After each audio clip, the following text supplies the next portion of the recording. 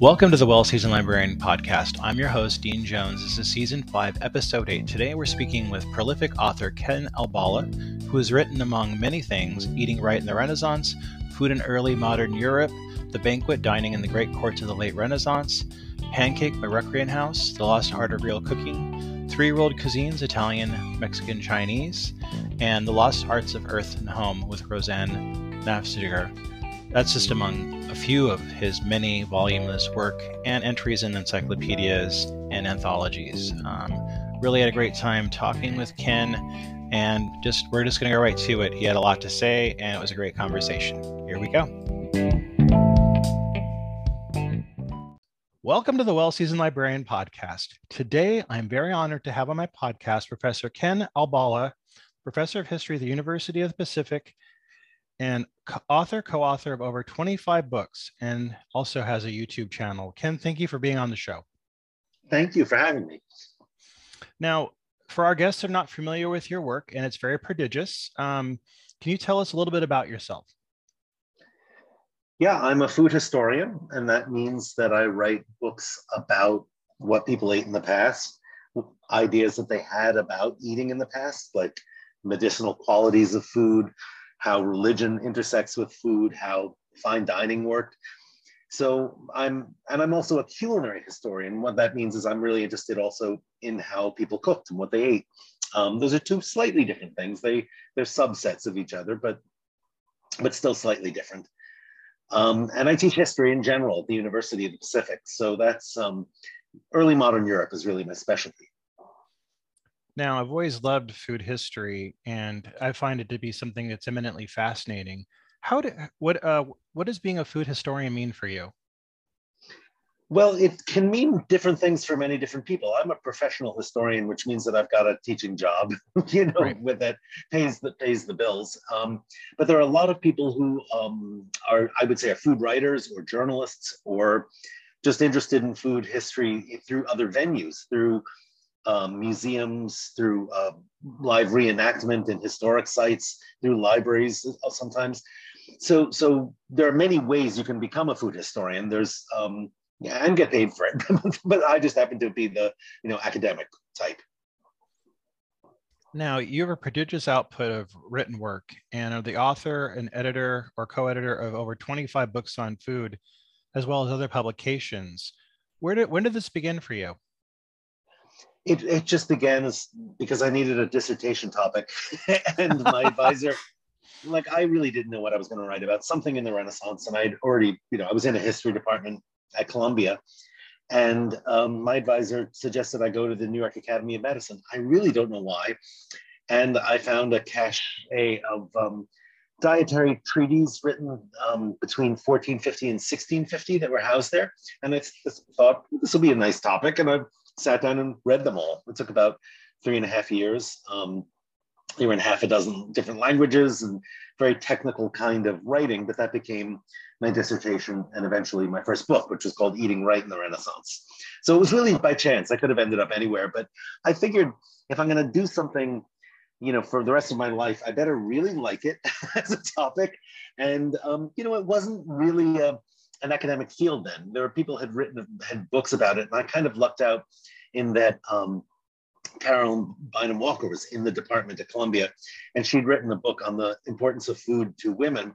So it was kind of legitimized in the history department there in a way that it wasn't in other departments, because about the same time, Jacques Pepin wanted to do a dissertation on French cooking through the French department, and they said, no, you can't do this. That's not serious. So it really is just chance. So I think I was kind of the first generation of people who went through really just writing about food and nothing else.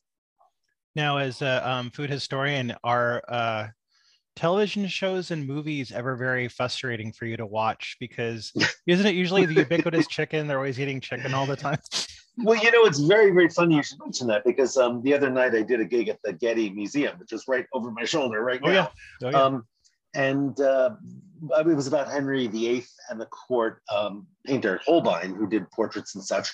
And I was talking about the food, and everyone thinks immediately of Charles Lawton with a big chicken, shoving it in his mouth and throwing it over his shoulder, and complaining why don't people have manners anymore? And it was a funny scene, but completely completely wrong, because people, of course, did have manners. They prided themselves on their elegant manners, and food was eaten with their fingers, but that doesn't necessarily mean that it's grotesque. You know, food was sliced very nicely and put on little squares of bread, trenchers to sop it up. So it was not grotesque at all.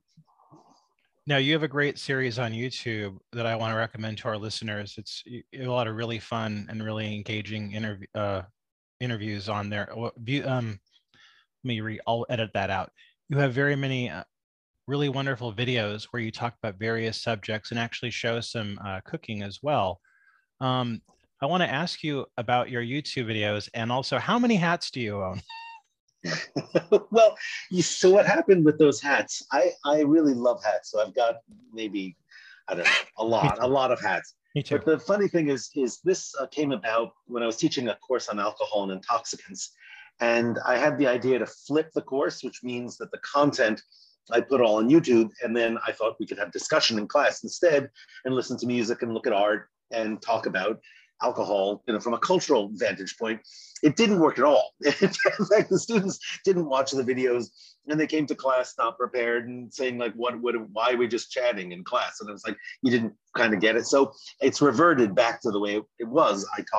I deliver that as a class now, but the videos are all a remnant of that.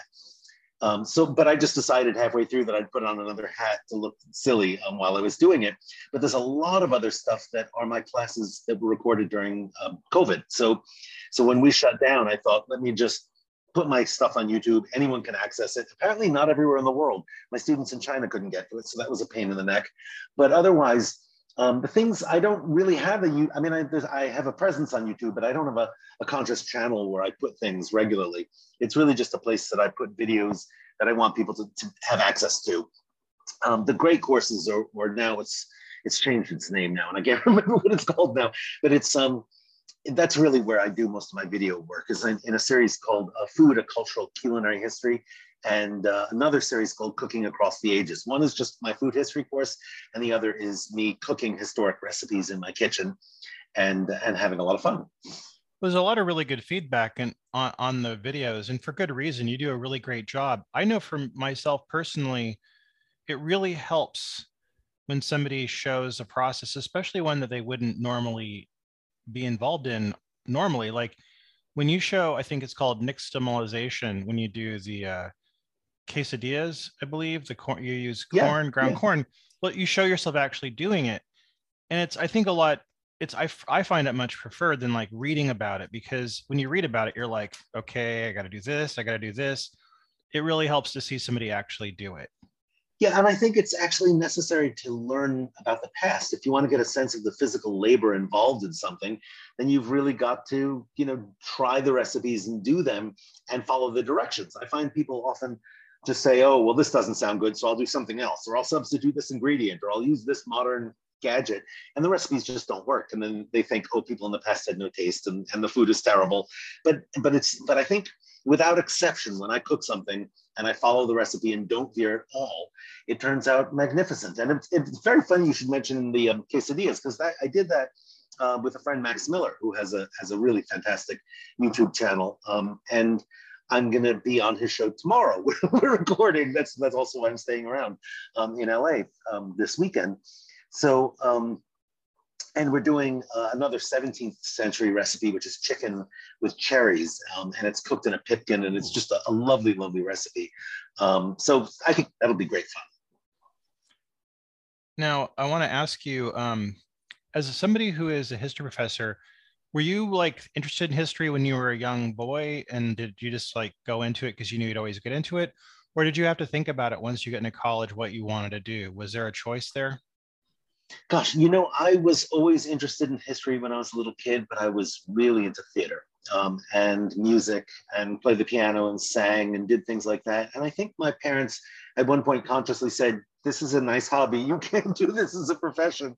And I believed them. And I think probably they were right. It's certainly, acting is a very, very hard profession. Not that being an academic is easy. It's not. In fact, there's many more casualties of academic, jobs than acting. But But I didn't really even know I wanted to be a historian until my second round in graduate school. I had a interdisciplinary undergraduate major, and then I was sort of getting deeper into history when I got an MA at Yale. And then when I went to Columbia, it was just like, okay, I now have to commit myself to history. But I still do a lot of art history, and I still, think about things in a very interdisciplinary way.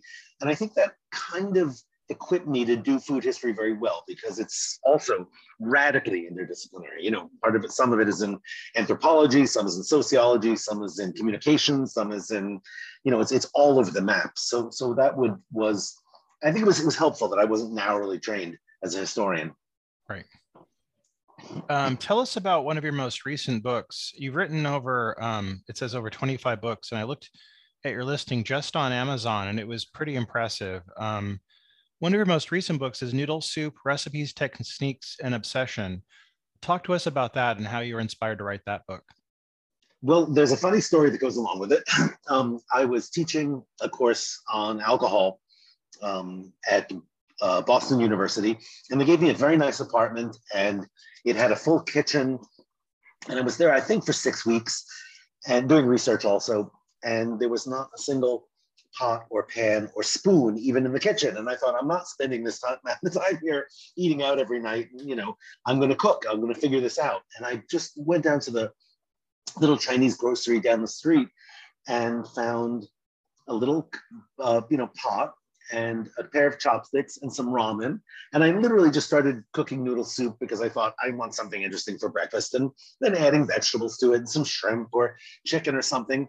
And I thought, this is so much fun. Why have I not been doing this for so many years? And I couldn't stop, making noodle soup. And then eventually I thought I better just get a book out of this, because I learned to make the noodles by hand, how to, do the stock properly. And just, it became a real, about a year and a half, I had noodle soup every single morning for breakfast. So, and then I started putting strange things in them and making them out of vegetables, or using very, very different techniques. So the noodle soup book was, it was partly historical and, partly international, culinary history, but a lot of it was just my experimentation and having fun in the kitchen. And I guess you get to a certain point in your career where you think, okay, I don't need to have it was actually University of Illinois Press, so it was peer reviewed, but it was, not the kind of serious academic scholarship I usually do. This was really more experimental. Now, I've noticed in my lifetime, I've seen noodles grow in popularity in America. I mean, I remember when I was a kid, I think the only noodle dish most of us knew of was like spaghetti and meatballs when I was a kid. That was a traditional thing. And then, whatever hot dish some relative made. But I've seen the growth of it. I remember when like instant brick ramen became popular in the United States, and that blew up, and everybody was eating that. And then noodle dishes, noodle bars have opened up everywhere. Yeah, We're totally. seeing it everywhere. Totally. And like, well, I remember, sorry, go ahead. I think it's partly, thanks to Momofuku Ando, who invented the instant ramen noodle. I had a chance before the pandemic to speak at there is, in fact, a world instant noodle summit that happens every year in Japan. I was the keynote speaker there a couple of years ago, and it was like, it was just an amazing thing, because the manufacturers from all around the world came there, and these are, they feed millions upon millions of people with instant noodles. And I don't know whether, they really wanted me to hear me say, that you should make noodles by hand. They're much better. But in any case, I think he, introduced Asian noodles to mainstream America through the cuppa noodles, or cup noodles as they're called now. And people then discovered real ramen and real Japanese noodles and Chinese noodles and Southeast Asian, and then pho. And then, so it's been this sort of avalanche of interesting noodle dishes, not just soup, but also, fried noodles, pad thai fits in there too. And I think the thing that people didn't maybe realize is noodles don't have to be made out of wheat. They can be made out of rice or mung bean or sweet potatoes, or, and basically anything, any kind of starch will make a great noodle. You can make a noodle out of a potato too. So that was, I think, fun to bring all those disparate cultures together into one book. I remember seeing there was a scene early in Blade Runner where Harrison Ford's character started eating some noodles, and then I swear, like I've seen it so many other times in movies over the course of years, where the tough guy is eating a bowl of Asian inspired noodles, and it just like seems to be an interesting trope we've seen. And do you think that has like any kind of bearing on the popularity of it over time? I don't remember that scene at all, but man, I'm gonna have to go back and watch it It's now. really early, like in the first 5 minutes. Yeah, I don't remember that, but I'm trying to think if it's just exposure to Asian culture in general and cuisine especially. I think our exposure to sushi happened at the same time, in the 80s, Yes. and Japanese restaurants and Asian restaurants in general, Korean, Vietnamese, started opening up. And I think people's palate really expanded in a way that, freed them from, meat and potatoes kind of eating. Now, you have a book called Beans: A History, that was a winner of a 2008 IACP Greg Grigson Award. Can you talk to us about that book a little bit? Yeah, so that was just a project that happened on a sabbatical. I sat down and said, what do I write about? And I'd realized that almost all the interesting single subject food topics have been taken. Corn by Betty Fussell and cod by Mark Kurlansky, and my friend Andy Smith had already done, tomatoes and peanuts. And I said, I just have to do one of these for kicks, because it sounds so good. And I literally just picked beans out of a hat. and it turned out to be, I'd never written, a book focused on one ingredient. So I had to not just find all the ingredients themselves, because there are hundreds of bean species, things that we would never think of as beans at all, like tamarind or peanuts, obviously, but it was fun because I cooked them all and I did research on them all, and I just put it together as this pithy little book, which was a ball to write. And the trope of the book was that each of these beans has their own kind of character, and treated them like humans, and wrote about them as if, there were some nefarious ones and some really sweet ones and some that were like Cinderella that looked really ugly and turned out to be beautiful in the end, like soy. So it was just an exercise in writing more than anything else. From what you've learned about beans, do you think that Americans make any mistakes with cooking beans, or like, in our, or the way we prepare them? Well, I don't know whether we make mistakes, but I think the people who sell most of the beans in this country make a big mistake in putting them in warehouses and letting them sit there for years. But at that time we get them, they're stale, and they take a lot of soaking and a lot of cooking, and they cause intestinal distress to some people. And I think you don't have any of those problems if you buy fresh beans. And happily, those beans are beginning to be sold fresh. If you know Rancho Gordo, Steve Sando yes. does a wonderful job with fresh beans, and I have never soaked any of his beans. I just throw them in the pot, add salt, go, and they're perfect. So I think that the public is coming around, and of course, people who've been eating beans for a long time, people of Mexican or Latin American descent, or Indian people, have been cooking beans, and the turnover in those groceries is much quicker. So the beans are fresher, I think. I want to circle back to your book you mentioned earlier, Eating Right in the Renaissance. Can we talk a little bit about that book? Sure. So that was my dissertation. If anyone is interested in becoming an academic out there, let me tell you that writing a dissertation is a luxury you will never have again in your life. It's a wonderful time. You get to sit back and do nothing, basically. I mean, I taught a course, every year, but it was a time I had to focus and really plunge very, very deeply for many years into a topic without having a full teaching load and committee work and children to get to daycare, and so it was really an extraordinary luxury and so much fun to do. And I look back on that and think, how the hell did I do that? It was just it was just being able to focus, I think, and spend a lot of time on it. I don't think I've ever written a book as complicated or as that took so much research to do as that one. Was what how difficult was the research for that book specifically, or dissertation, I should say? Well, part of it was that I'd never written anything before, really. So But the other part was that I just had basically a whole filing cabinet full of notes that I went back to. And sometimes I had actually taken the notes themselves in Latin. And so I couldn't read what I had written. I was just reading stuff in medical Latin is not really too difficult, but the notes sometimes were also, and I was like, okay, now I've got to put this together. But it was not difficult, writing it was a breeze.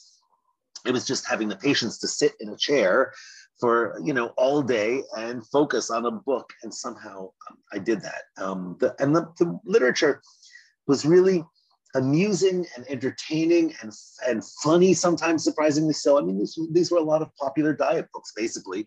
And so I kind of wanted to make sense of what people thought was good to eat. And it has a lot to do with their recovery of classical authors like Hippocrates and Galen, partly getting rid of the Arab authorities who were predominant in the Middle Ages, and then eventually getting rid of those authors and saying these authors really don't work especially for the New World products they were getting.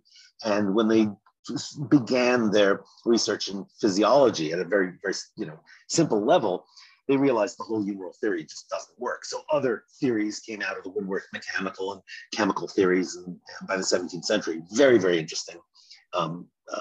Sort of change in physiological theory and change in ideas about digestion and change about what's going on in our body that takes several centuries to go through. But I would say I'm really maybe it's a dubious honor, but I'm the expert on that topic. I'm the only person who's really written about it.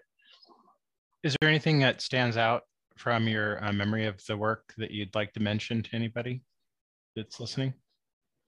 Oh gosh, well, so the thing that I always find amusing is that we think this humoral theory is just something of the past and it's totally disappeared. But when authors in the past describe things in terms of hot, cold, dry, or moist, we still use those terms when we talk about flavor. So if we talk about a chili pepper being hot, it's not hot temperature-wise, it's hot because it burns your tongue. It's the effect it has on your body. When we talk about a martini being dry, it's liquid. It's clearly not dry, but it's dry because it has this apparent, sort of a styptic effect on your tongue and dries out your tongue. So we weirdly still colloquially use numeral terms, and we still, of course, call the ailment a cold, right? And so there's remnants of it, and of course it still exists in medicine. Curanderos in South America still use it. It still exists in northern India in Unani medicine also. So it's still a living system, weirdly enough. You co-edited a work titled The Business of Food, Human Cuisine, Food and Faith. What can you tell me about this work? Okay, these are 3 works. So those are 3 different books. Oh my God, I'm so sorry. Yeah, no problem. But I can tell you about each of those. So 2 of them I edited with a friend of mine, Gary Allen, who so sorry. Just suggested this was in a series I edited for Greenwood Press, and we just thought the business of food would be something fun to do. And by editing, many people don't quite understand what that means. Is an encyclopedia or a reference work or an edited volume means that there's someone who puts the whole thing together, right? Finds the author, puts in the chapters or the entries or the sections of the whole thing and gets other authors. So people often come to me and say, "Oh, you edited this book," and they think I copy edited it. I didn't copy edit it. I put the whole thing together. Usually wrote a chapter or 2, and the same goes for encyclopedias that I've done also. So that business of food had maybe 50 or 60 different authors in it. It was very funny because the other day I was listening to what a podcast, and I was called out on it, and the people were talking about plums and cited me, and I was like, wait a minute, I've never said anything about plums. I don't know about plums. And I went back and looked at the citation, and it's in an encyclopedia that I edited. So some author wrote it, did it, but it's not me personally who wrote it. But in any case, the business of food was one. Human cuisine was an idea we had. We started toying with the idea of writing short stories about cannibalism, not from a terror angle, but from a funny angle in the way that humans eat each other sexually or metaphorically Right. or in weird kind of ways that don't involve killing people, although there's a little bit of that in there. But and we shopped it around, and of course no publisher would touch this. So we published it ourselves, and it was fine. And it's the only piece of fiction I've ever written with another friend. So it was so much fun to do. And some people bought it. It was fine. It was just a lovely thing. But the Food and Faith book was a serious academic work. I was working on fasting for many years, and Kathy Eden and I decided to just put together a book on it. And I wrote the introduction and the chapter, and she wrote one, and we just did it as an edited book, I think, for Columbia University Press. You've also co-authored some cookbooks, The Lost Art of Real Cooking and also The Lost Arts of Hearth and Home. These two sound very interesting to me. And I think this would interest our listeners as well. Can we talk about those books as well? Yeah, so those are the deep dive into the practicum of food history. I didn't follow specific recipes. The intention was to do techniques that people would have known in the past that have disappeared and are not recorded in books, but people definitely did. So baking bread with sourdough, curing salami without modern protocols or machinery or anything, making pickles, and I still do a lot of pickling from that project, and also just anything that kind of had been replaced with modern techniques. We thought we would try and see if we could do the original techniques and see how they worked. So we were complete beginners when the whole thing started, and became, over the course of several years, no one else was doing this stuff really, because people were borrowing sourdoughs from others, not starting their own. People were using vinegar to make pickles, and people were using chemicals to make, cure meat at home. And so we just said, let's see if we can do it without any of that stuff. And it all worked. And we also distilled alcohol, which is really, really easy to do and fun.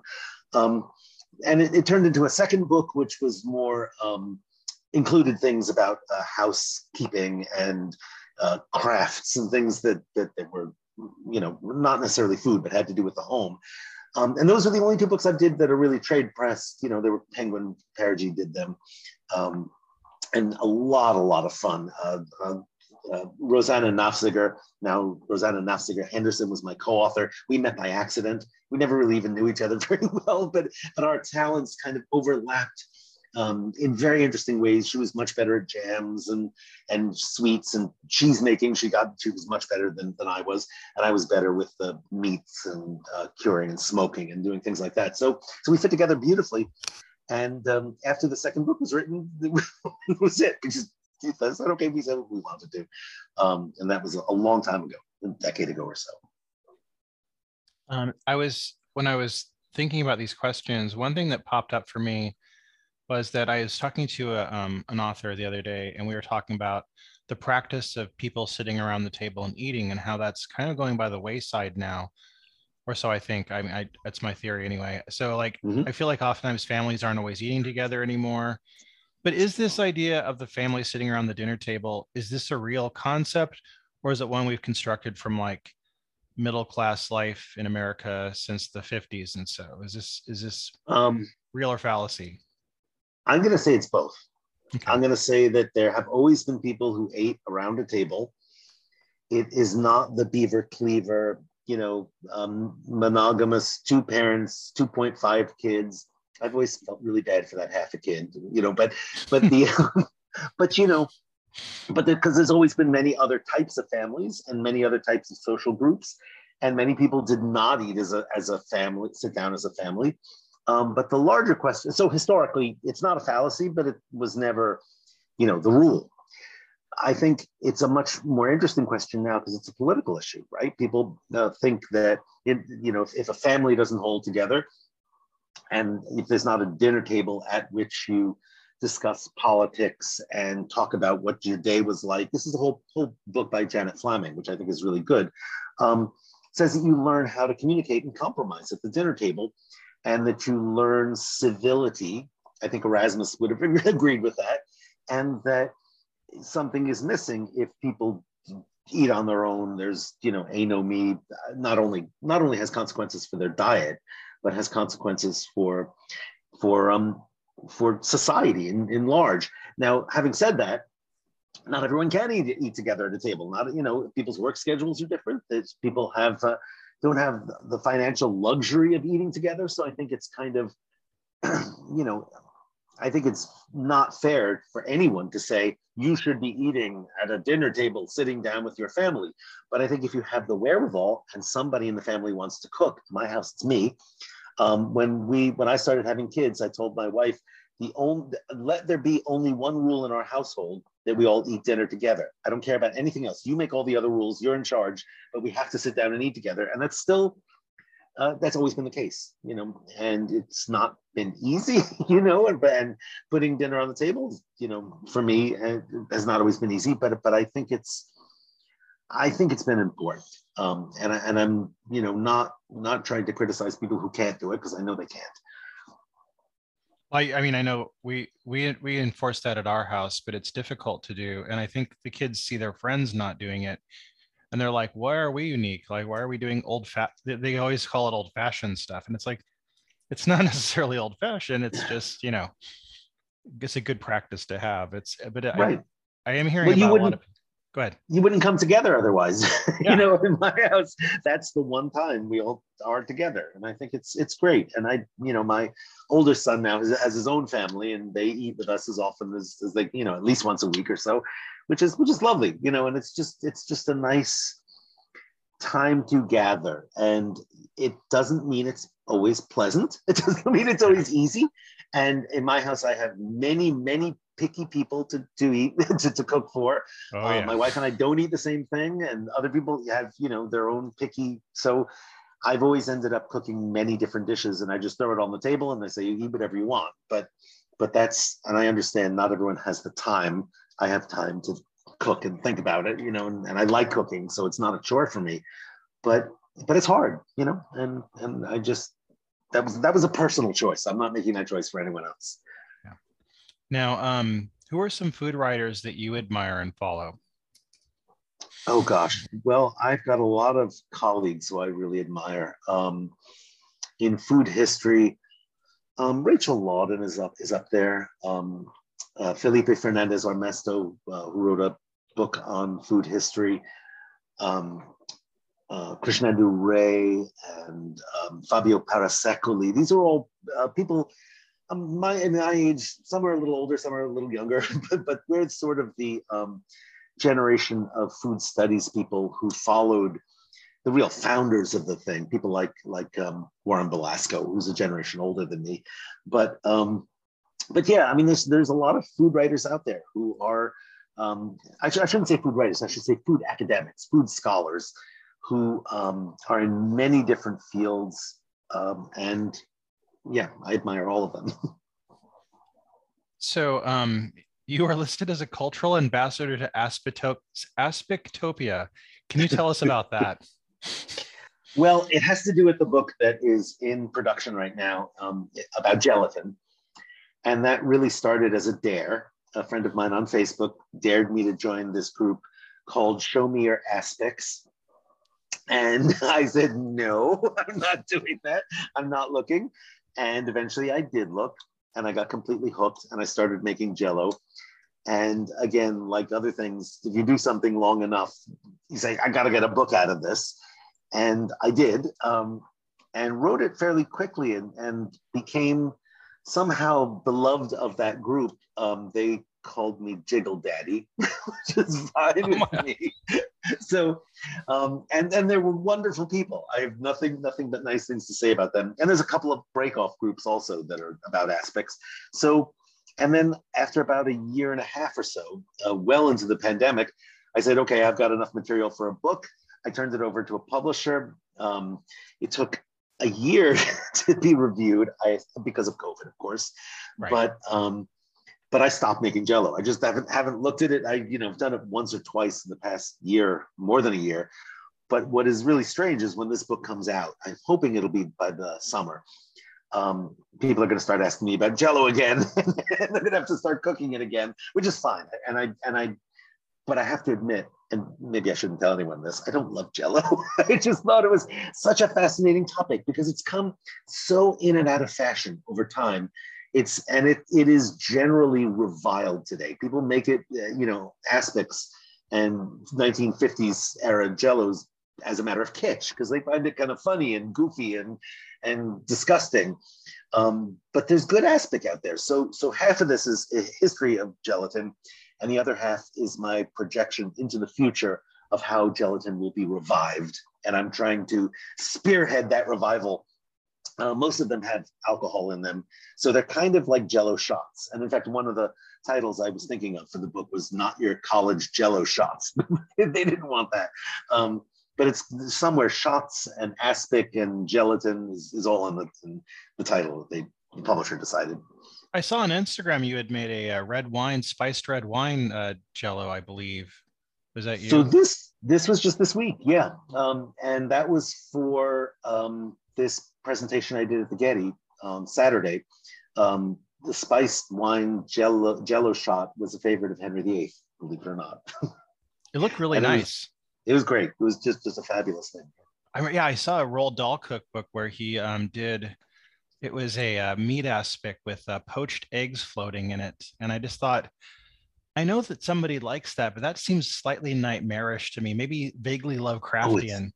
It's so much fun. In fact, I did one that was a reconstructed eggs Benedict, but without the bread. But it was all set in Jell-O, and it had a complete egg with the yolk in it, and a layer of hollandaise sauce. So you just cut into this thing, and the egg yolk spurted, but it was Jell-O. I think the one that terrified people most was a BLT reimagined as Jell-O, and that was cut in a triangle with a little olive on a toothpick and the whole 9 yards. And for some reason, that was the one that people liked the most. Now, I like head cheese, and it's great. I love it too. Yeah, I guess soup dumplings in a way start out with an aspect of gelatin in it, so they are the same thing. Absolutely. Yeah. It's the meat Jell-O. But yeah, I mean, cold, head cheese and sulza. There's 100 different things like that are savory gelatins. Fish aspic is great also. Now, I wanted to ask you, what's next for you? Well, I've got a couple of things on the board. I might do a book on fermentation. There's a lot of good books on fermentation out there. I was asked by Quarto to do one that would be nicely illustrated and inexpensive. And I hope that comes through. It's their job to sell it now. I am under contract to do a book on aphrodisiacs. And for some reason, I wrote about half of it and I hit a wall. And I said, the modern stuff just doesn't interest me. So a friend of mine said she would write the second half. And I think it's due in a few months. So that's probably what I'm going to start doing when we get back after, when I get back home in a couple of weeks. I hope that works out. I think it will. And then what else do I have? I don't know. There's a few other projects that I have floating around. I did an entire book on breakfast, which apparently no trade press publisher is interested in. Apparently no one wants to buy a book on breakfast now. So I made the same face. So, I'm like, that seems wrong. And it's a fun book. I wrote it over the, shut lockdown. And I'm thinking I might just publish it myself and say, it doesn't matter. As long as people get it, I don't care about, making a ton of money on it, but I want people to read it. So maybe, I need it to be designed. That's really what it comes down to. I want it to look nice also. So I don't really ask this question of people much anymore, but you seem like the perfect guest to ask this question to. So I think it's the old question. If you were to have a dinner party for people that are, let's say up to 10 people living or dead, famous or not famous, who would you invite and what would you prepare for them or order for them? Gosh, so my heroes, of course, are cooks and food people. I'm sure you ask people on the street and they're going to say, oh, Leonardo da Vinci, although I might want to invite him because he's a hero also. But I think I would want to sit down with Bartolomeo Scapi, who was a chef to the Pope in the mid-16th century. I would love to sit down with Librarian because no one knows a whole lot about him, or with Guillaume Terrel, who was a chef in the Middle Ages, the author of The Form of Cury, who's an English chef at the court of Richard II. Amelia Simmons would be at the table representing the Americans. I think Elena Malakovets, who's a Russian cookbook author from Imperial Russia in the late 19th century. I think I wanted a room full of cookbook authors and then cook their dishes for them. Have them tell me what I'm doing wrong or something like that. But I really want the insight. And of course, I'd want some anonymous people who could tell me what is not in the cookbooks. A late medieval bread recipe would be great. I want to know how they were doing this. I want the guy, the Roman baker who made those loaves in Pompeii, to tell me, they were charred in the eruption, and people have been arguing about how they were made for years and years. And I had a specific opinion about this because the cuts just look so even that it doesn't look like you'd do it with a knife because they'd be uneven then. And there's a little knob in the top. So I think there must be some device that was pressed down into it. But the harder part for me was always why there's a ridge around the middle. And apparently there was a string. The breads that I saw very close up didn't have any string on them. And then the one that went to San Francisco in an exhibit recently at the Palace of Legion Honor, my friend William Rubel took pictures of it. And there's a string, so I was wrong, totally wrong about that. But I want to know. I want to know how they got them in and out of the oven, what kind of leaven they used, how many breads fit in the oven. I mean, things like that. I want a few of those anonymous cooks there too. Momo Fukulandu I'd want also there. I met his children actually. Oh, nice. Or his son and his grandchildren I spoke to at length, which was really, really nice. But I don't know. I want a whole lot of people there. That sounds real fun. Well, thank you. Ken, I want to thank you for being on the podcast. I've really enjoyed getting a chance to talk to you. I'd love to have you come back sometime. I hope I can. It was great fun. Thanks for having me. Thank you. We'll stop here.